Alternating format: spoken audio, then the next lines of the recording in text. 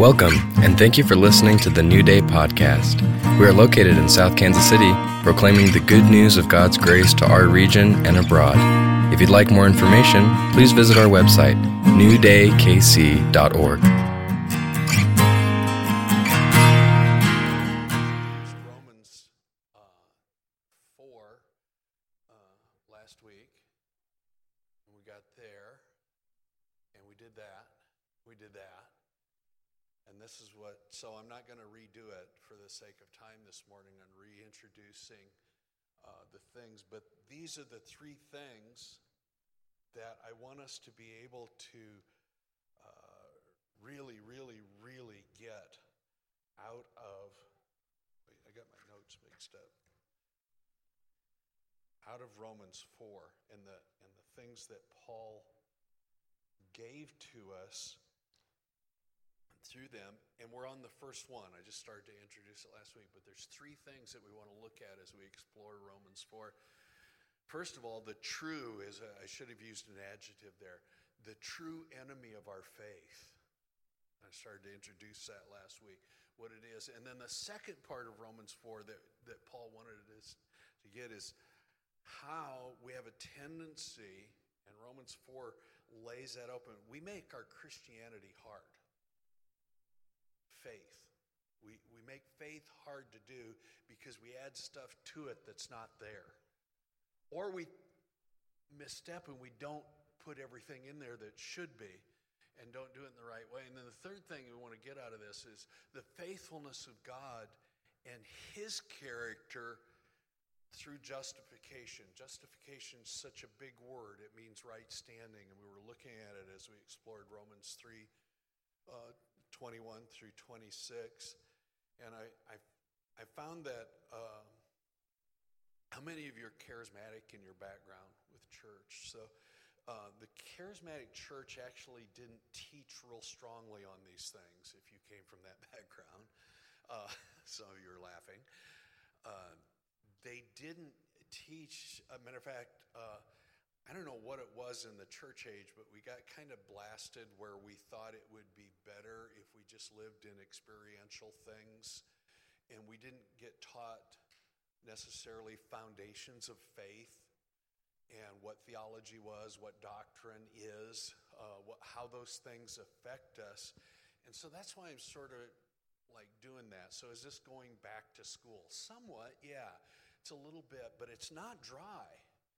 And it's not lifeless. As a matter of fact, it's actually where the life is. And that these things that Paul laid out, you can imagine, and I want to just do a little bump in that. Remember, the church at Rome was about the age of the Church of New Day.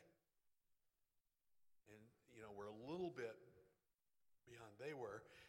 So that church is immature. Hasn't been going for hundreds of years, hasn't been going thousands of years. It's been going about 8 to 10 years. They have lots of diverse opinions. They're navigating it. They're wondering what's going on. And Paul, and especially the Holy Spirit that's working in Paul, that's having him write these things, remember he's inspired of God, is going, wait, you guys need this as an anchor. You guys need to understand this because it will be the thing that when you go through transitions, when you go through circumstances of life, this will hold you. And you have to come back to these reference points. And I think that's why that testimony about your dog and coming back home is really important. That's what the book of Romans and what I've learned in the past 10 years, that's what it's done for me.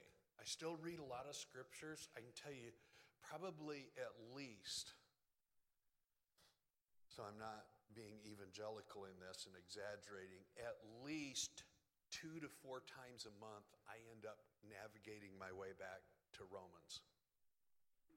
That's how much of a foundation it is. It is that sure place, and this is Paul's, Paul was such a gift to us from God. This is Paul unpacking, and he used Paul to tell us and explain what the revelation of Christ is. and what it did for us. And it keeps you from bumping, it's like, have you ever felt like life was one of those old arcade games with the mechanic? Do they even play them anymore? With the mechanical bump, you shoot the ball up in there. I can remember getting the stool out at the Janesville Tavern when I was a little boy. And my wages, I started working there when I was 11 years old, and so this was church for me on Sunday mornings, is I would sweep out all the sawdust from underneath the booths because they would have dances on there on Saturday night. Do you know what kind of dances I'm talking about? Do you know the polka stuff where they dance like this and they go in circles around? It's really funny to watch them. They have this,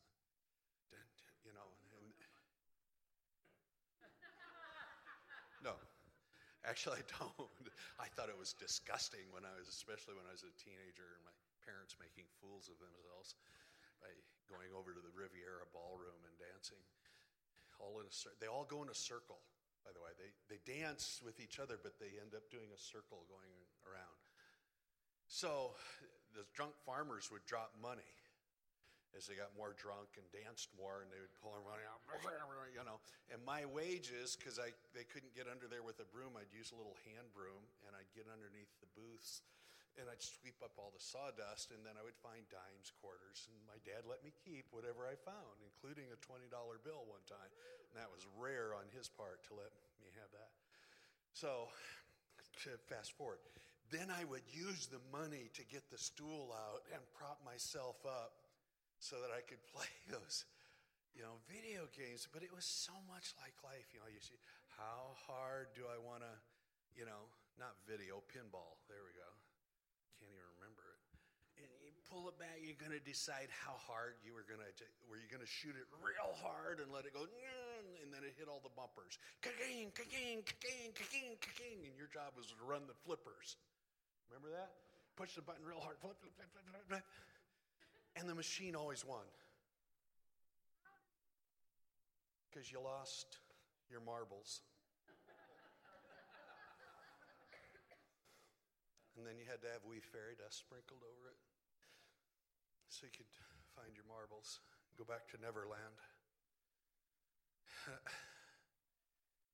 So much of our life is like, it's just, and then it progresses on, and then you get older and you become a teenager and you listen to Pinball Wizard, and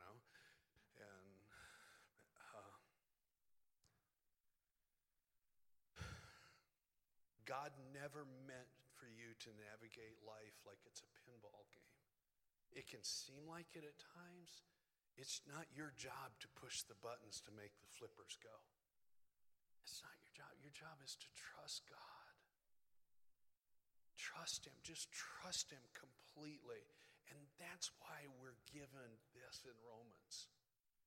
This allows us to put down the firm foundation of trust in God.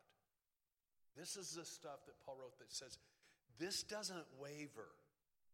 God is the constant in this, and He wants to be the constant in our life. And what we've done, the true enemy of our faith, is actually self-reliance. You got to be the one. You're going to do this. And we do that through the boundaries of things like knowing right and wrong. We do it with boundaries of morality. We do it with boundaries of the law, the Word of God. We do it with those things, and we move into, instead of understanding what they are there for, it moves us towards this. And this is what the law always requires you to be self-reliant. It actually teaches us to do that. And, well, the law is wonderful. Yes, it absolutely is. The law is perfect. You're not. But there's something when we read law that moves us towards, I must then do this to be okay. And it moves us into such a self-reliance. So, Paul writes here in the first part of Romans in 4, and we're just going to read the first 4 verses of this. What then shall we say, and there's an introduction, we did that last week, that Abraham our father has found according to the flesh? For if Abraham was justified by works, he has something to boast about, but not before God. For what does the scripture say? Abraham believed God, and it was accounted to him as righteousness, or for righteousness. I'm going to go ahead and read verse 4. Now to him who works, the wages are not counted as grace, but as debt. But to him who does not work, but believes on him who justifies the ungodly, his faith is accounted to him for righteousness. So here's what happens.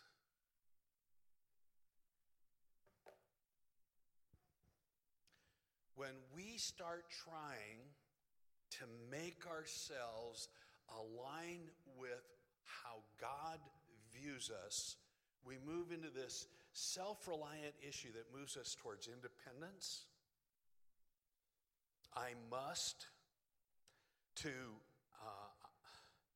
I've got to get this right. There's a whole lot of subtleties that happen inside of us. Our self-talk. Everybody has self-talk. Our self-subsistence, I have to make a way for myself. Our self-sufficiency, our self-support. Most,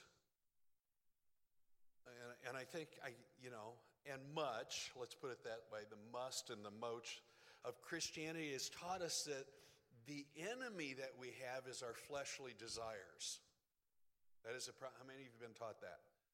Primary desire, is I know me, I'm wretched, and I will run. I'm the dog that will return back to the, and so we're taught, and we're taught that Satan is, and that sin itself, and that the thing that opens the door to all of these is when you're not responding correctly. Think about pushing the paddles on the arcade game, on the pinball game. Or a better term you're not being obedient. And really what you're meaning is you're not being compliant with what the law set forth. And especially we get most of that from the Mosaic covenant. Thou shalt not. And we do that, and that the morality standards for what is right or wrong by current beliefs, doctrines, and traditions, that all comes to bear within us, and then that all gets fueled like an arcade game with the experiences and circumstances of life that we go through. Instead of looking at what Paul is writing here and saying, God did this for you, and he has justified you, and he did it when you were ungodly. And only God made you godly. And he did that when you were off your game completely. Matter of fact, how many of you got saved in a crisis? It's unless you were a child, it's a very normal pattern.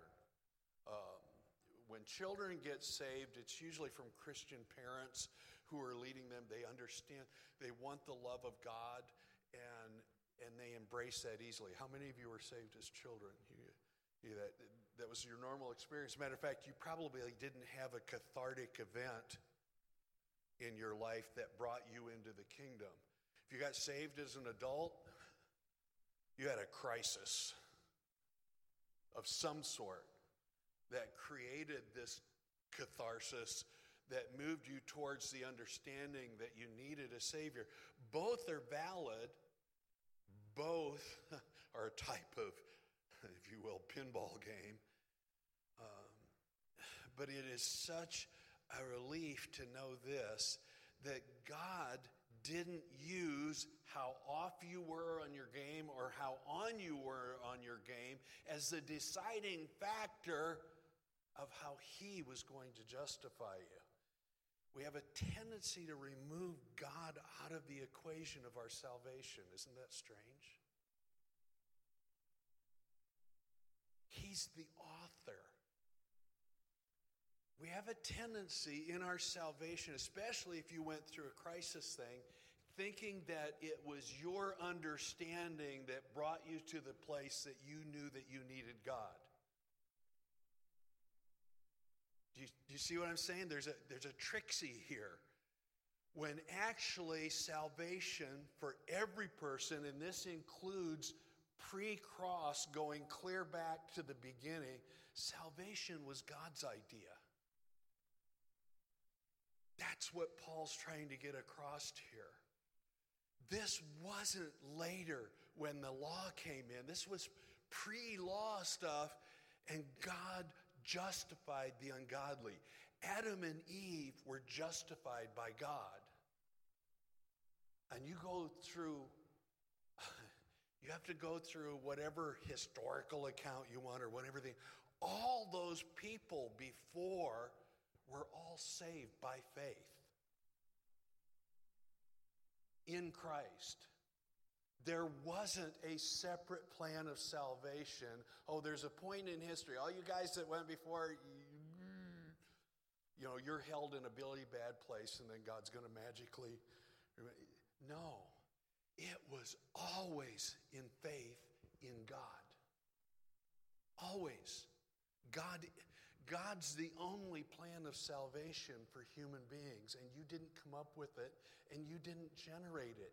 It came from him, and so the idea of that it has to be self-reliant, that I have to do this moving towards, you didn't move towards God. God moved towards you. God came after you. You didn't go after God. I started studying, and then God came after you. It was his plan, his understanding.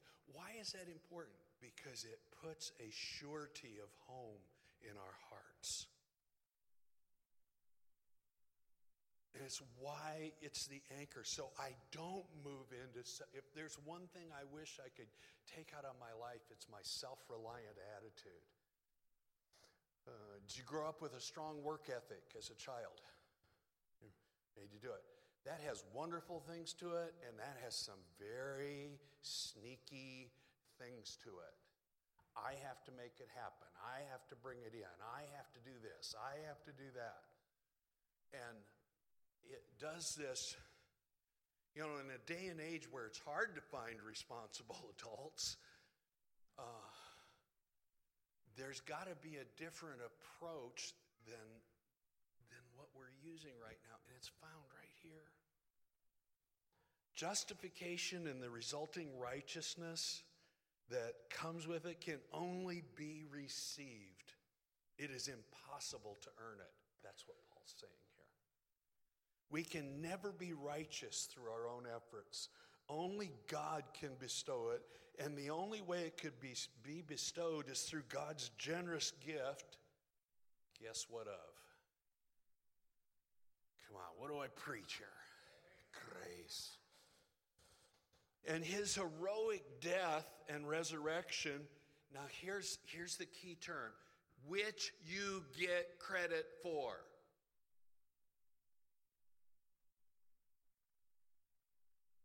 You get the credit for what God did, not what you did. You can't earn any credit for what you do. You get the credit by saying, okay, yes. And you get it credited to your account. That's the good news of Romans 4. And then Paul takes this. This was so the Holy Spirit. Because he takes the life of Abraham. Now remember the church at Rome filled with Hebrew believers, non-Hebrew believers, Jews, Gentiles. It's got both, and they're a mix. And if you can imagine this church, it's got the innies and outies. Well, we were here first. We understood this first. You weren't doing it any better than... And then we're trying to get them to do it the way we had done it. You Gentiles need to, well, you Jews, you need to, and that doesn't, and you got these arguments. So Paul's sending this to them and going, no. Let me give you a snapshot of Abraham's life. And so he tells you in this, this is such an incredible thing. The story of Abraham is mind-boggling. And it is the truest picture of the precursor to the second covenant coming. We have a tendency through tradition and stuff to look at the Mosaic covenant and ignore the Abrahamic. We don't. God made a covenant with Abraham. And it was basically this: come and follow me. It's such a picture because it's supposed to show us that no one ever gets the promises of God through self-effort, as he gives a snapshot of Abraham's life.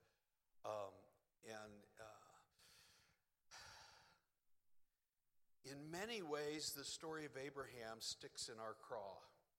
Do you know what that means? Sticks in your, it's like, gets stuck right here. And then we give attributes to Abraham that he really didn't ever exhibit, because he was completely immature. And we start talking about and showing, I was taught how Abraham learned to obey God. Were you taught that? Abraham learned to trust God. Not his self-reliance to obey, because he couldn't do it. He couldn't make it happen. So, snapshot. There's a little bit background for Abraham's life. There's only 8 accounts of God speaking to Abraham who lived to be 175 years old. Now, for all of us wonderful charismatics, can you imagine serving the Lord for 175 years and you only get 8 times you get to talk, have interaction with him? And he was called the friend of God. It's pretty stunning when you think about it. If I told you, let's see, how old are you? 14. You're 14? Okay, you're going to hear God again in about 40 years. Now serve him with gladness.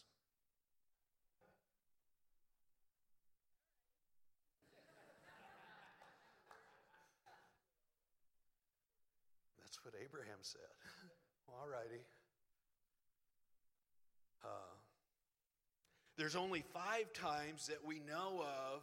Now, he may have had more interactions. These are snapshots. There's only 5 times out of the 8 that Abraham actually spoke back to the Lord.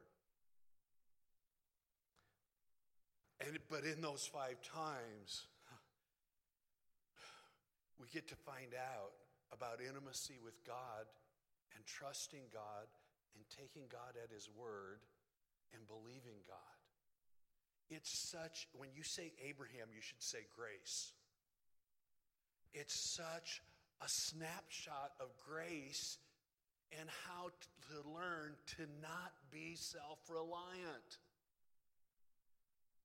So, first conversation we get the snapshot of Abraham's first conversation with God reveals his struggles with belief and his own selfishness and all that, because the Lord shows up and invites him into this thing and says, Abraham, I'm going to invite you into something, and I'm just going to bless you beyond what you could imagine. And your inheritance will be this. I will be your exceedingly great reward. Isn't that incredible? Wouldn't you like God to, in fact you did, you've received God as your exceedingly great reward. Do you know what his response was? Seeing that, what will you give me?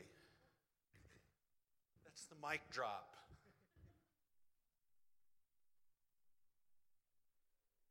I want to give you myself. Well, yeah, but what are you going to give me? there's this thing in which Abraham has to get the stuff that makes him be okay, and he's not really hearing God clearly. The second conversation happens a couple chapters later, and it comes actually by Abraham trying to make God's promises come about his own way, his own self-reliance. It's when he did Ishmael. And went, oh, God's going to give me an heir, and I'm going to become the father of nations. And it ain't happening because I'm past my prime, and so's my wife. She can't have babies, and I'm as good as dead. He's 90-some years old. Well, maybe there's still a little gas in the tank. Hagar.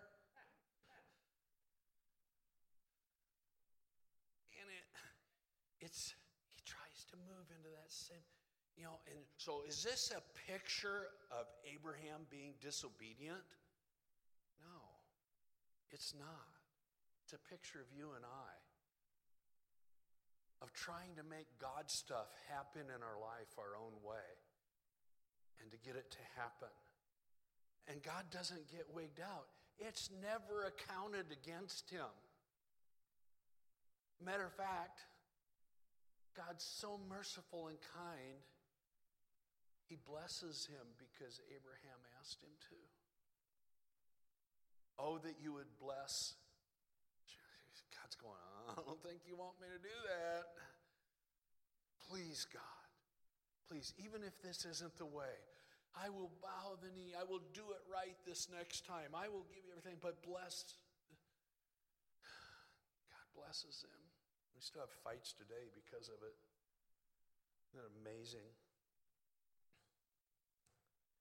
But he gives him the promise again. Third conversation, Genesis 18. All of a sudden you get the hint of the God stuff that's working in Abraham's life. And he really changes his way. And his desire is really to commune with God and to take him at his word and to see the promise come. The fourth conversation happens later in Genesis 18, and that's where God really begins to speak to him about what his plans are, and we all know that. That's Sodom and Gomorrah, and Abraham intercedes. And the fifth encounter it's the pinball machine. He's got the promise, and then God says, no, give it up, and don't touch the flippers. Do not touch the button. Okay. Pulls back the little spring-loaded thing. Boom. Shoots the ball up at the top of the thing. It starts going like this. And you know it's going to fall through. And instead, God comes through at the end and says, oh, you're listening to me. That's all God ever wanted from any of us. Listen to me. Listen to the way I've planned it. You see him go from selfishness to pride and doubting to really right desires, a willingness and a compassion for others, and at the end, an unselfish delight to do God's will. That's where God wants all of us, and you get it by saying yes to God. Not by obeying God, by trusting God. Obedience will always follow trust. Trust doesn't always follow obedience because you've done it out of your own self-reliance.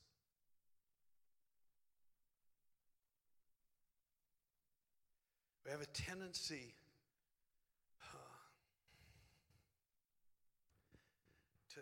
to misalign this. God justifies the ungodly through what he does, not what they do. And here's where the self-reliant thing gets a hold of us. And I want you to see this morning. We'll close with this. Faith is not a debit card. How many of you have a debit card in your pocket this morning? Would you just click that in the little thing reader back there and do your... No, I'm just kidding.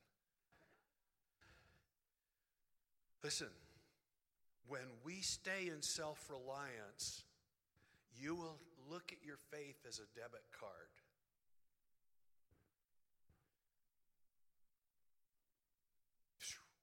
Strike it through the little machine, and then it takes money out of your account.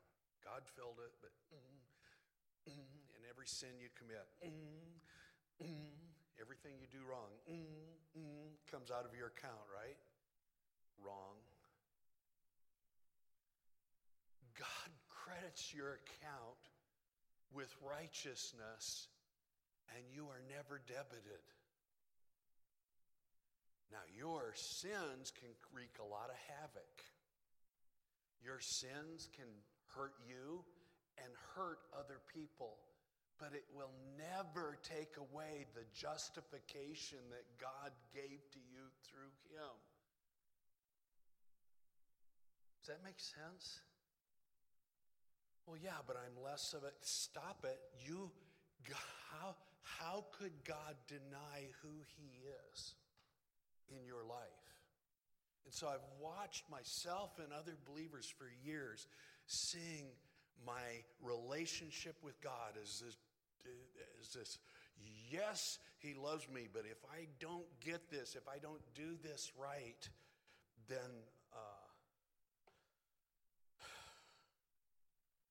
my account got credited with Jesus, but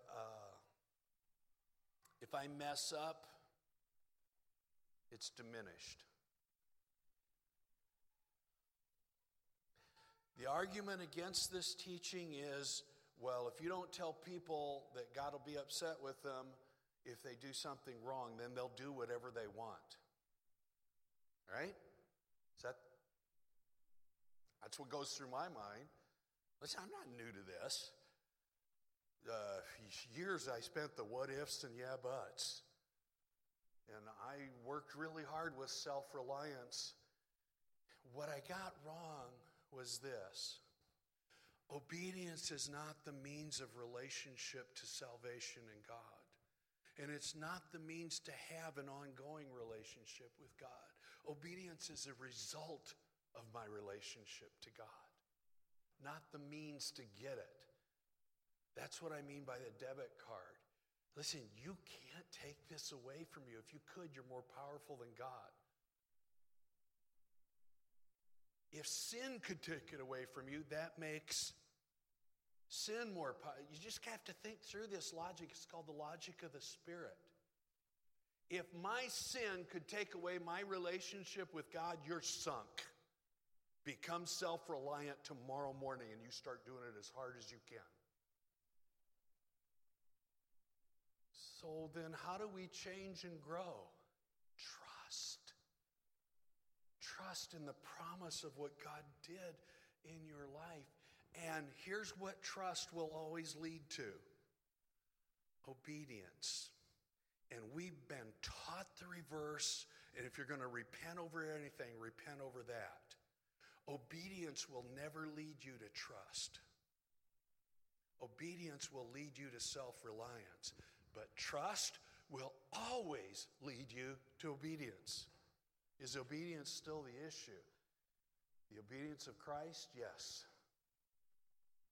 And I, in faith, lean into that obedience. We'll look more at this because I can see perplexed looks on some of your faces.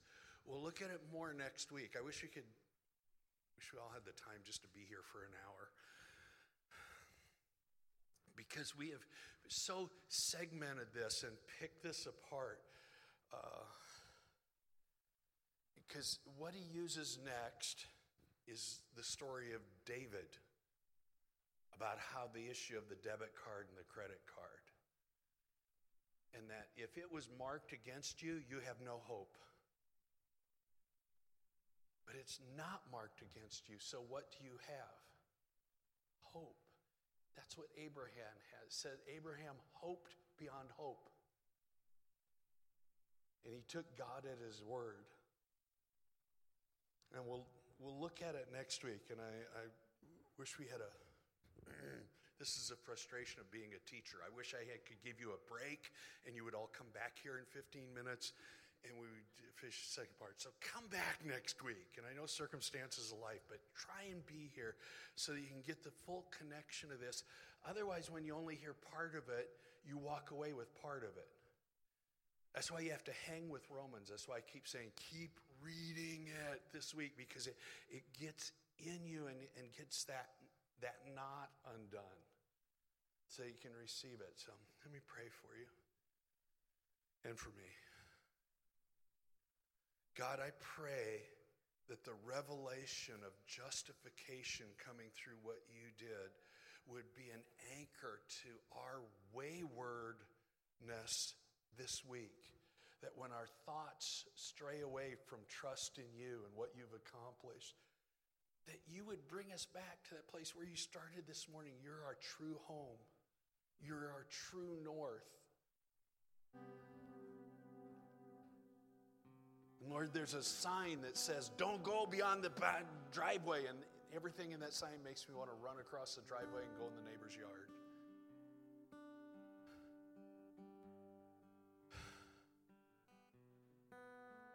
I pray for us that this would become such an anchor. And I pray that we would start taking this and that you would move us into positions this week to spoon feed it to others, even if we don't completely get it. That you would set up circumstances that we could be interjected into somebody else's pinball game.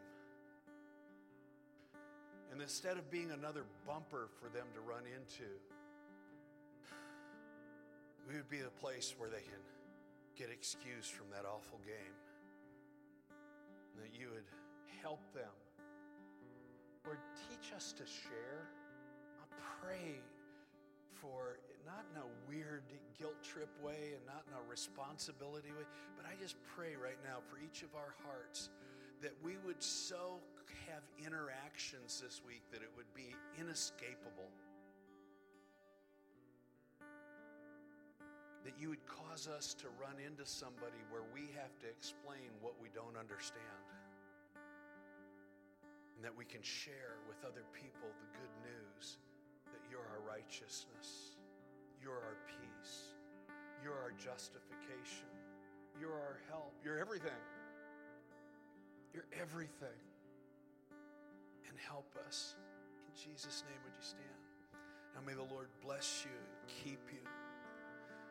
The Lord make his face to shine upon you and be gracious unto you. Lord, lift up his countenance upon you and give you peace. In the name of the Father and the Son and the Holy Spirit.